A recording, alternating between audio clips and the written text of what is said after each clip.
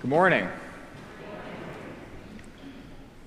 So, in this gospel, we hear about service, as well as in the reading from Genesis. And service is at the heart of what we do and, of course, who we are. This is true of us as the community of St. Paul's, as Episcopalians, and, of course, as Christians.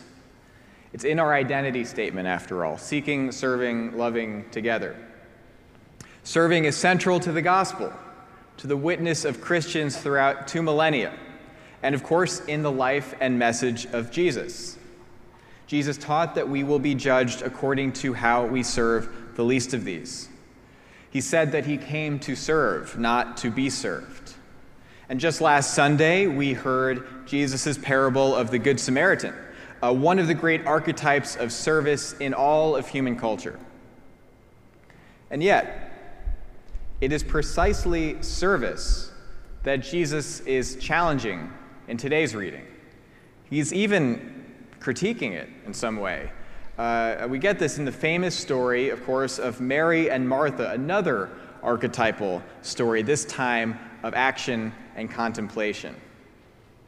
Now, in this passage from the Gospel of Luke, Jesus visits the house of his friends, Mary and Martha. And Martha goes on and tends to the housework, presumably including preparations for Jesus, their guest. Meanwhile, we read that Mary sat at the Lord's feet and listened to what he was saying. Luke writes that Martha was distracted by her many tasks. In the Greek language in which Luke was originally written, many tasks means much service. And indeed, serving is what Martha is doing, and she is serving the Lord, not just as he appears to us disguised in the faces of the people we meet, but as the historical Jesus of Nazareth himself. So surely this would be to be prioritized over sitting and listening, as Martha's sister Mary is doing. Now, after all, Mary seems to exert no physical energy here, and as far as we know, she doesn't do anything to help prepare the house for Jesus. Martha would seem to be the honorable and praiseworthy one here. So why then does Jesus prefer Mary's sitting to Martha's serving? Well, Jesus, being the spiritual master that he was, understands that balance is essential.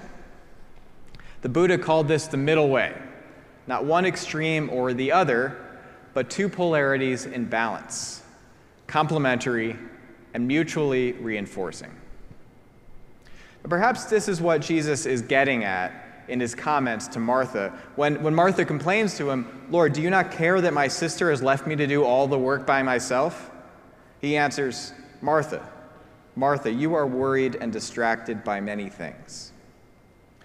Jesus here, as he so often does, creates tension.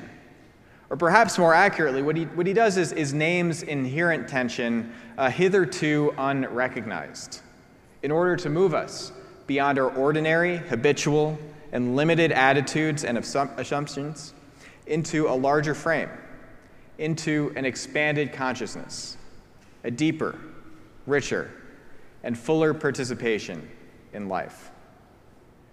We can think of this as yin and yang. We can't have up without down. We can't have light without darkness. And we can't have an inside without an outside. And in this case, Jesus is telling us that we can't have fruitful action without silence, without stillness, and without listening.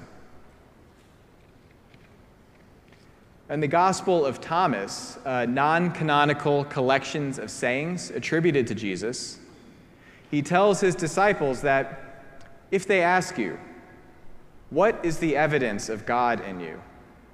say to them, "It is motion and rest."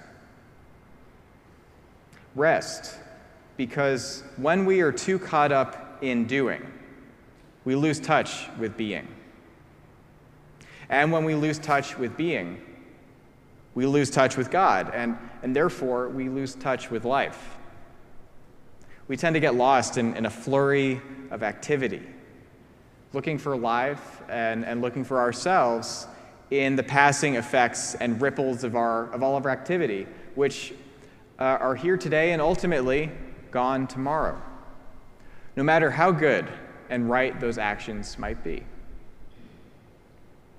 The invisible God, who Jesus says elsewhere is spirit, cannot purely be known through our thoughts or our senses, our actions or speech.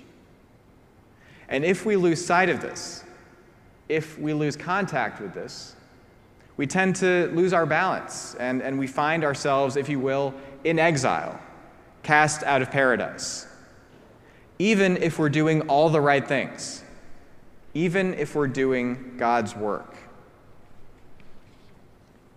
Now, Jesus is so intent on this that he actually goes a step further than simply making this a matter of balance between action and contemplation. In response to Martha's complaint, Jesus makes the radical and even outrageous claim that there is need of only one thing, and that Mary, space cadet head in the clouds Mary, has chosen the better part. Need of only one thing. Really?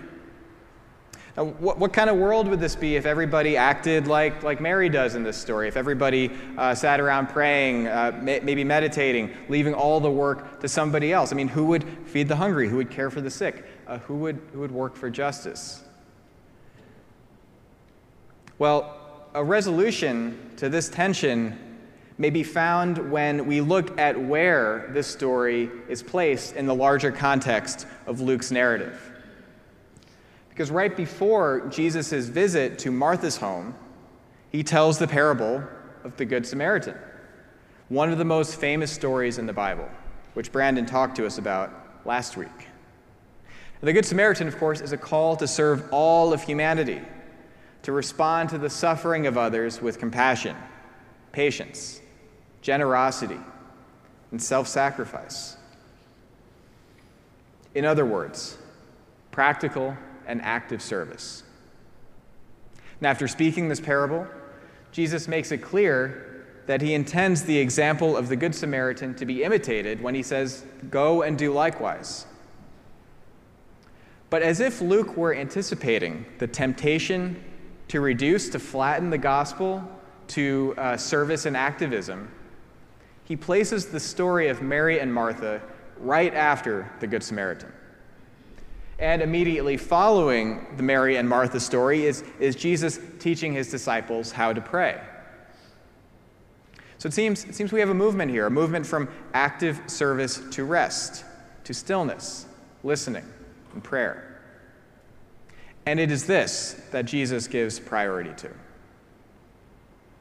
Thomas Merton, the monk, mystic, author, and poet, illuminates the matter helpfully for us. He wrote that action and contemplation are two aspects of the same thing. Action is love looking outward, and contemplation is love drawn inward to its divine source. Action is the stream, and contemplation is the spring. The spring remains more important than the stream, for the only thing that really matters is for love to spring up inexhaustibly from the infinite abyss of Christ and of God. It is for us to take care that these living waters well up in our own hearts. God will make it his own concern to guide our action. In Christ, then, the seemingly disparate domains of life known as action and contemplation are perfectly united. Perhaps he is calling you to come and rest from your labors, to sit at his feet, and, like Mary, to listen to what he is saying.